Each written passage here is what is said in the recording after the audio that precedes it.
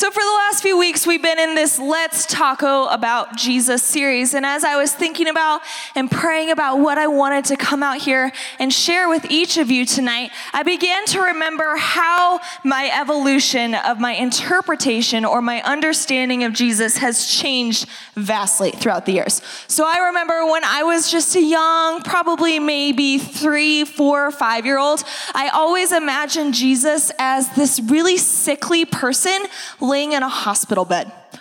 I have no idea why. I have no idea where that came from, but that was always how I imagined Jesus. And then I got into like the Sunday school days. How many of you guys grew up in a Sunday school?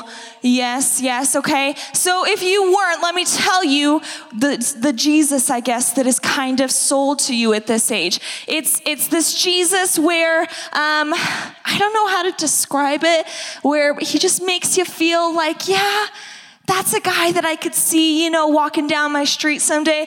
But also he's like really kind of an attractive Jesus. He's got like the medium, like kind of long curly brown hair. He's always got the goatee. He's always got the like blue eyes and the white robe on. Have you guys seen this Jesus that they try and sell to you in Sunday school? In reality, the real Jesus, we don't think looks anything like that. And so that's what I kind of began to picture in my Sunday school days. And then as I got older and I was around your guys' age, I wasn't in the church as much as I should have been, if I was honest with you. I wasn't really close to Jesus, and my interpretation of him began to be a little bit more manipulated to where when I envisioned him or I imagined him, he was kind of like a judgmental uncle, like a really self-righteous, uppity guy that only came around once in a while, and when he did, you're like, please just leave, okay? I don't know if you guys have uncles like that. I don't, but that's just what I imagined, okay? And so it's changed a lot throughout the years. And now recently,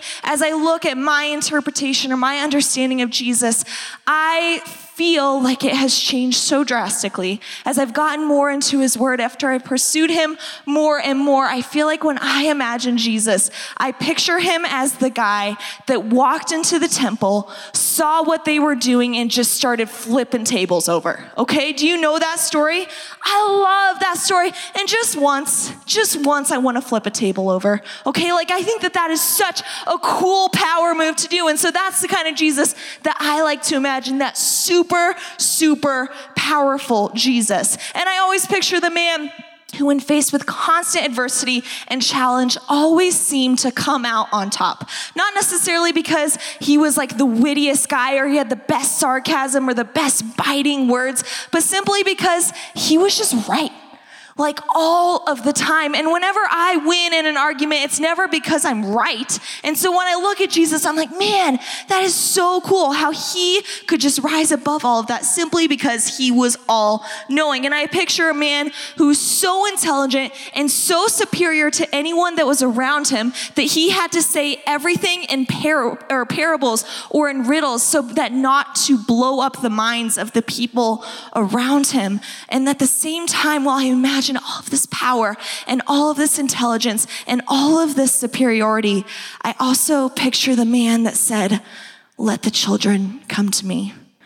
I also picture the man that healed the blind and the sick and the deaf and the mute. I picture the man who spoke to that Samaritan woman, even though everything in his culture told him not to. The man who washed his disciples' feet and ate meal after meal after meal with the sinful and the shameful. See, I love the understanding that I have Jesus right now because it just shows so much power, so much strength, so much intelligence that is balanced with so much grace and mercy and beauty. And I love that Jesus has shown himself to me in this way. But as I began to think about this, I began to wonder, well, what does the world see Jesus as? How do they interpret him? And so I took to the internet, which was a bad idea because it's a terrifying place.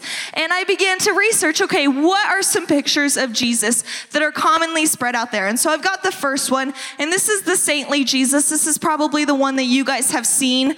Have you seen this one before? Okay, very traditional. I don't know, there's like a aura there or some kind of halo. He's got the weird art thing going on. He's doing something with his hands. always, and it symbolizes something, but it kind of looks like the ice in my veins thing, which I learned about last week. Apparently that's a thing, I don't know. So he seems to be doing that, and I'm just like, that is not Jesus. Like, that is not who I imagine at all. And so then I looked at another picture, and this next one is probably closest to Sunday school Jesus. And so there, there's that one. And that's in like a popular movie now. And I'm like, okay, yeah, I guess that kind of makes sense. But again, there's like the medium length hair, the goatee, like it's just stereotypical Western culture Jesus. And then I found this next one. And this one was interesting because he's kind of like a bro here. You know what I mean? He's like, hey guys, what's up? You want to come to my place and drink a kombucha? Like, that'd be super chill. But he's still in his white robes, you know, so it's respectful, Jesus, but also it's like, I'm just a bro, you know? I'm just a normal guy. So I like this one. Now, this next one I am very confused and disturbed by. This is Swole Jesus. I am not joking you. This was the top 5 images on Google search of Jesus.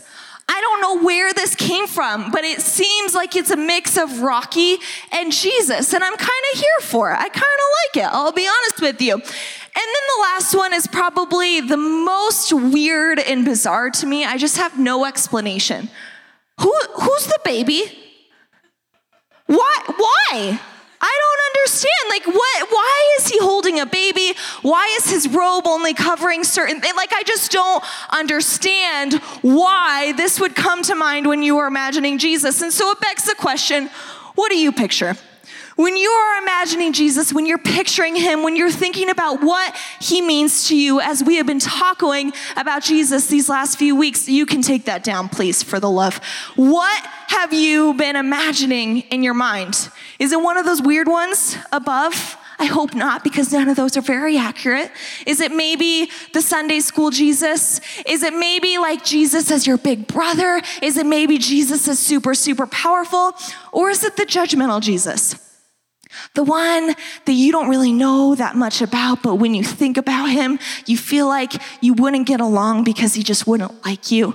Is that the Jesus that is coming into your mind just as it did when I was about your guys' age? Well, guys, I want to tell you, and I want to take this time tonight, that that is not at all who Jesus is. He is not judgmental. He is not hurtful. He is not oddly and weirdly holding a baby. He is none of those things. He is amazing. And I want to tell a story tonight that shows who Jesus is, that I believe it perfectly encapsulates that might and that power, but also just that sensitivity and that rawness. And so this may be a story that you have heard before if you've been in the church for a little bit. It may be brand new to you, but it's a story that I absolutely love that Jesus has used within the last couple of months to further reveal himself to me. Now remember, when we are talking about Jesus, we need to remember that he, during his time here on earth, did not live in the United States in the 21st century.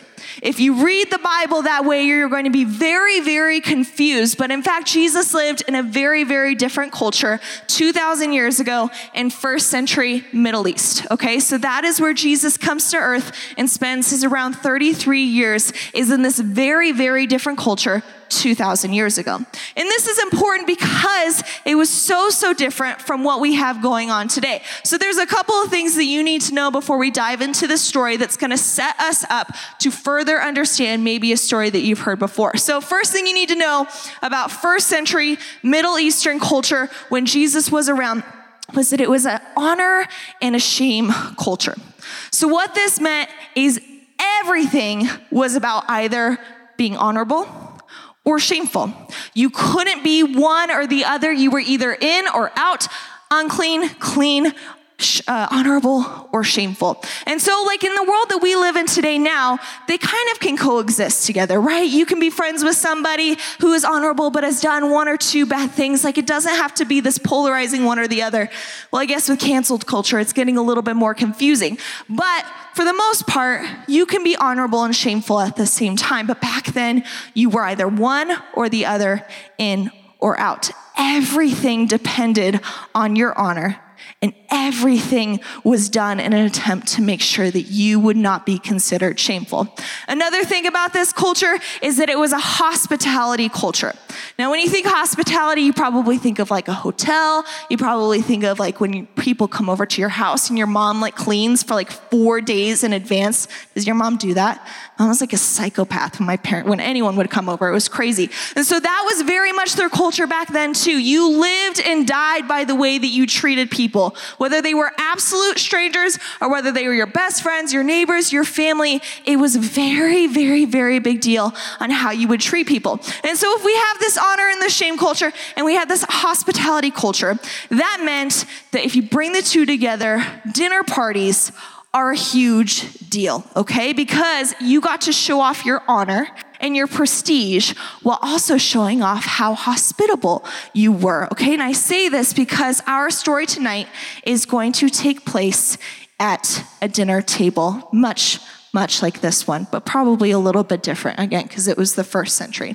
And so another thing that we should know about this time period is that there were different types of citizens. So basically what we were dealing with back then is there was like the upper echelon, like the big guys, first-class citizens, and then there was basically everybody else. So at the very, very top of the social ladder, we had religious leaders that were men, and they were considered to be very, very honorable, and then you had basically everybody else. And these ones were considered to be the lame, the sick, the poor, the sinful, the shameful. And they were then treated as second-class citizens, as below, as nearly basically dirt on the ground. And then you had one more other group that wasn't necessarily shameful, but definitely was not treated like a man in a religious leadership role. And that was the women. Now, women during this time were also considered to be second-class citizens. And it's very, very interesting. If you look at the Jewish book of rules or laws called the Mishnah, it says a few things about how women should be looked at and how they should be treated. Because during this time, women were looked upon as being untrustworthy and dangerous. And so it says in this Jewish law book, direct quote, it says, "And talk not much with womankind. He that talks much with womankind brings evil upon himself and neglects the study of law." Right? It's offensive. Okay, whatever, it's fine. Okay, but what's really interesting about this law, so you shouldn't talk much with the womankind. If you do, you're bringing evil upon yourself. This law is talking to the men, not about just a normal stranger on the street, but about these men's wives. This is saying, talk not much to your wife. If you do, it can bring evil upon yourself, and you are neglecting the study of the law. This is the world that Jesus is entering into, but thankfully, our Jesus didn't come to fit in with the cultural norms, to fit in with these weird, religious, awful laws. He came to turn that upside down world right side up again. And so the second part, yes, our story is going to take place at a dinner table, but our story is also going to be about a woman. Now, the last thing that we need to know before we jump into the story, I promise I'm almost done, is that back then, a woman's hair was a big deal. Okay, it was a huge, huge deal. In fact, again, in that same Jewish book of law in the Mishnah, it lists some offenses that justify a man divorcing his wife without giving her a financial settlement. So basically, if your wife does this, you can divorce her without giving her a penny. This is what it says. If she goes out with her hair unbound, or spins in the street, or speaks with any man that is not her husband. If she does these things, you can divorce her and not give her any money. How many of you ladies went out with your hair unbound today? Yes, all of us, okay? How many of you spun in the street today? I mean, it was raining. Yeah, okay, cool. Love that for you. How many of you spoke to a man that was not your husband? pretty much all of us, right? I mean, that's just crazy. But back then, if a woman did these things, she could be divorced for it. This is the world that Jesus is entering into. But we need to understand that if something is up with a woman's hair, because when she showed her hair out in public, that was her glory. Her hair back then symbolized her glory, and it was to be shown only to her husband. So we've got this honor shame culture. We've got this hospitality culture. We've got this culture where there's the first class citizens, and then there's everyone else, the sinful, the shameful, the sick, the lame, the poor, and then there's the woman folk. So this is what we are entering into, and this is where our dinner party begins. Now, here's a picture of what a dining table would look like back then. It looks a little bit different from what you might attend on a regular basis now. What's the first thing that you notice that is happening here at this dinner table, which is abnormal? The beds, right? Isn't that so strange? There are no chairs around this table whatsoever, and this is how they used to eat back then. So imagine trying to eat your steak lounging on your side like that.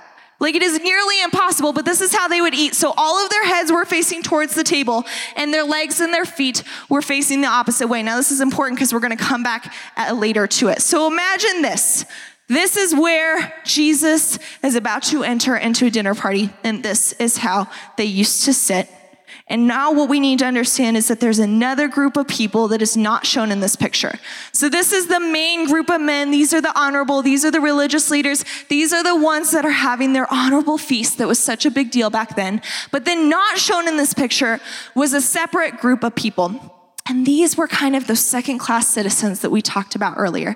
So if this is the main table that they're sitting at, then there would be a table like over here sitting up against the wall. This is where the sick, the sinful, the poor, they would be invited to come to this honorable dinner to sit up against the wall. They weren't allowed to associate themselves with the honorable, but basically they would get the scraps off of the plate of that dinner feast because that was like their good deed to do for the day. So there's two groups that are eating at this honorable feast. Now let's jump into the scripture. It says in Luke 7:36, one of the Pharisees, so this is the religious leaders, asked Jesus to have dinner with him. So Jesus went to his home and sat down to eat. So this is Jesus. He's getting invited. An older rabbi has invited him to come and to eat dinner. And so Jesus accepts. And then it says in Luke 7:37, when a certain immoral woman from that city heard that Jesus was eating there, she brought a beautiful alabaster jar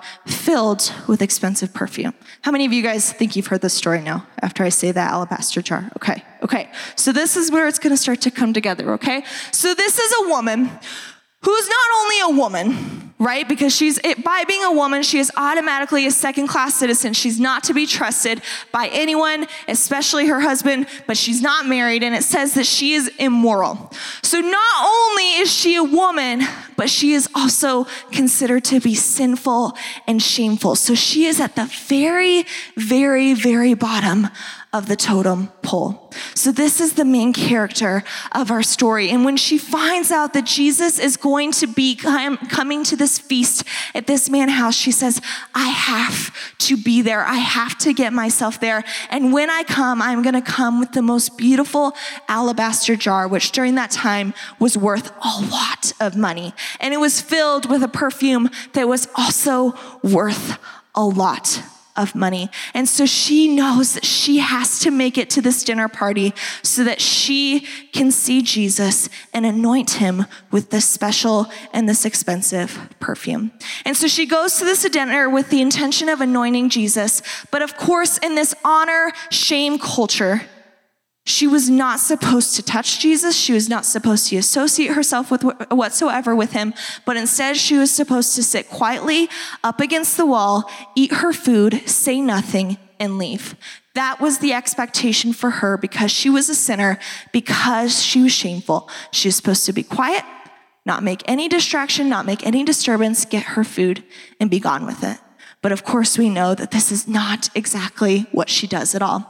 It continues in Luke 7:38. It says, then the woman knelt down behind Jesus at his feet, weeping.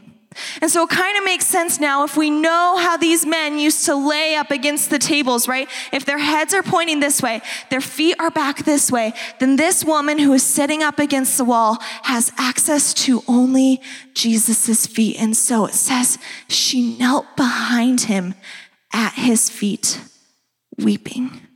Her tears fell on his feet and she wiped them off with her hair. Then she kept kissing his feet and putting the perfume on them. So these men are sitting this way, and as Jesus is trying to be at this honorable dinner table, this woman is wiping her tears upon his feet, weeping upon them, and then she's wiping those tears off with her hair, which what did the hair symbolize in a woman? It was her glory. And so we see this woman, she's making the scene in front of everybody, but she did not care. She had been overlooked and walked over for far too long, treated horribly by everyone around her for far too long. And now she saw Jesus and she couldn't help but bring her hurts to him. She couldn't control herself so as not to worship him in any way that she knew how. But everybody is watching this scene take place. And for us, we think, wow, that's beautiful. I cannot believe that she was brave enough to do that. I just want to give her a giant hug right now because I must know how she must be feeling. But the men at this party were not thinking that way at all. It says in Luke 7:39, when the Pharisee who had invited Jesus saw this, he said to himself, if this man were a prophet, he would know what kind of woman is touching him. She is a sinner. This is his reaction. This is what he's watching go down, and this is what all of the men are witnessing in this public moment as this woman is weeping at Jesus' feet. The men are in shock, in awe, utterly disgusted by this woman's emotion. Now, Jesus in this moment would have been well within his rights to say, stop touching me, get away from me, back up, put yourself together, put your hair back in its place. Everything that you are doing right now is shameful and embarrassing. Get it together. But this is not at all Jesus's reaction because Jesus wasn't afraid. He wasn't afraid of her shame. He wasn't afraid of her dirty. He could handle her falling apart on him, raw, unfiltered, unhinged, in front of everyone. He can take it. And so this is Jesus's reaction. It says in Luke 7:40 through 43, then Jesus answered Simon's thoughts. Now I want to back up a little bit because Simon didn't say anything when this scene is going down. It says in the previous verse that he thought this woman must be crazy. She's a sinner. She should not be touching Jesus. And then it says, then Jesus answered Simon's thoughts. So he literally reads his mind in this moment. And he says, Simon, I have something to say to you. Now we need to remember that this is not Jesus's house. This is Simon's house. This is Simon's party. These are his peers that he has invited. And Jesus is a brand new young rabbi. And Jesus is about to put him in his place. He says, I have something to say to you. Go ahead, teacher, Simon replied. And then Jesus told him this story. You know it's about to go down when he starts telling a story. He says, a man loaned money to two people, 500 pieces of silver to one and 50 pieces to the other. But neither of them could pay him, so he kindly forgave them both, canceling their debts. Who do you suppose loved him more after that? Simon answered, I suppose the one for whom he canceled the larger debt. That's right, Jesus said. Then it goes on in Luke 7:44 through 47. Then he turned to the woman and said to Simon, so he's looking at the woman while saying this to Simon. He's about to rearrange this room. He is about to change the shame of who's shameful and who is honorable. He turns to the woman, looking only at her, while speaking to Simon, and he says, look at this woman kneeling here. Don't turn away from her. Look at her. When I entered your home, you didn't offer me water to wash the dust from my feet, but she has washed them with her tears and wiped them with her hair. Said, you didn't greet me with a kiss, but from the time I first came in, she has not stopped kissing my feet. You neglected the courtesy of olive oil to anoint my head, but she has anointed my feet with rare perfume. I tell you, her sins, and they are many, have been forgiven. So she has shown me much love, but a person who is forgiven shows only little love. He's looking at this woman while he's saying this to Simon, and he's saying, Simon, you have nothing to say when it comes to being honorable. You have treated me with no respect, no honor at all. You have treated this woman so poorly, and he is rearranging this room to say, she is the honorable one here. She is the one who is wiping her tears with her hair. She is the one that has anointed me with an expensive perfume. You have nothing to say on the matter of who is shameful and who is honorable. In this man's own house, Jesus is doing this while the woman is sitting there, continuing to lose it at his feet. Psalm 75:7 says, it is God alone who judges. He decides who will rise and who will fall. In this moment, we watch as this woman goes from the very, very bottom and is brought up and redeemed and restored in front of everybody but Jesus. And we see the honorable and the prideful brought down to the very, very bottom. And then he begins to address the woman. In Luke 7:48 through 49, it says, and Jesus said to the woman, your sins are forgiven. No longer are you labeled anymore by your sin. No longer will they call you shameful. No longer will they call you sinful and look down at you. Your sins are forgiven. The men then say to themselves at the table, who is this man that he goes around forgiving sins, but he doesn't even acknowledge them. He doesn't even answer that question. He refuses to look away from her in this moment. He wasn't okay with her sitting at that wall any longer. And he says to the woman, your faith has saved you. Go in peace. You are forgiven. You are redeemed. You are restored. Now walk out of here, leaving behind your shame and your guilt, and walk away in peace. I want to be like this woman. I want to be brave enough to expose my emotions to Jesus in this raw and authentic and unfiltered way. I want to care more about worshiping him and showing him what I'm really thinking and feeling than I care about the other people in the room who are looking at me. I want to care more about making Jesus feel comfortable and welcome than I do about what other people say about me. And most importantly, I want to know that I can go to Jesus exactly as I am. Exactly as I am. I don't have to clean myself up. I don't have to make myself look better. I don't have to put myself together and bound back up my hair. I don't have to push my tears back in. I can come to Jesus exactly as I am, whether that is in joy or depression, whether that is in peace or in anger, poise or desperation. He can handle it. He doesn't want you to sit up against that wall anymore in guilt and shame. He wants to bring you up out of it and redeem you and restore you. It says in Psalm 56:8, I love this verse. It says, you keep track of all of my sorrows. You have collected all of my tears in your bottle, and you have recorded each one in your book. I don't know your stories in here tonight, but I can imagine that there's been some tears along the way.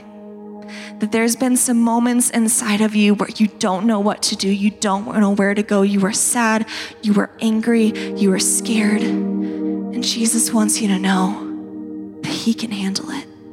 that he has recorded those tears down, every single one shed, and he wants you to know he can handle it. You don't have to sit up against the wall anymore. You don't have to be treated as shameful or as dirty or as sinful. He wants to restore you. He wants to rearrange the room for you. He wants to turn this upside down world of yours right side up again. Sometimes I wonder if we just misunderstand Jesus and his love for us. Sometimes I wonder if we just misinterpret who he is and we just see him as this judgmental God who is far away from us, who doesn't really care what we're going through, who only wants us to be perfect little soldiers. But in reality, he is not far away. He is so close. You can reach out to him at any moment. And he's not judgmental. He's not this mean-spirited person. He's not self-righteous, but instead he comes to the sinful, to the shameful, and he lifts them up and he generously redeems them. But sometimes the shame and the fear of Jesus seeing us unfiltered and unhinged keeps us from being real with him.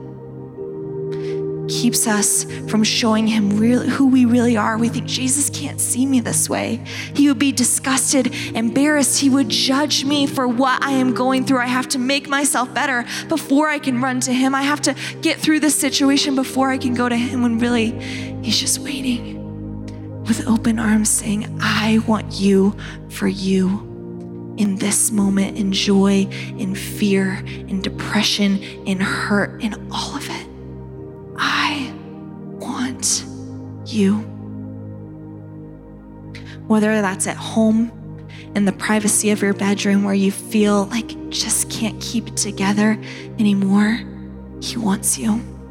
Whether this is in your car on the way to school and you're just thinking about the day ahead of you and you just want to crawl back into bed, he wants you. Whether it's here at 4640 during worship or at camp in just a few weeks, he wants the real, authentic you. You don't have to pretty yourself up. You don't have to try and make yourself better. He wants you so that he can redeem you, forgive you, and send you away in peace, just as he did for that woman. He wants the real you, not the cleaned up, edited version. He can handle it.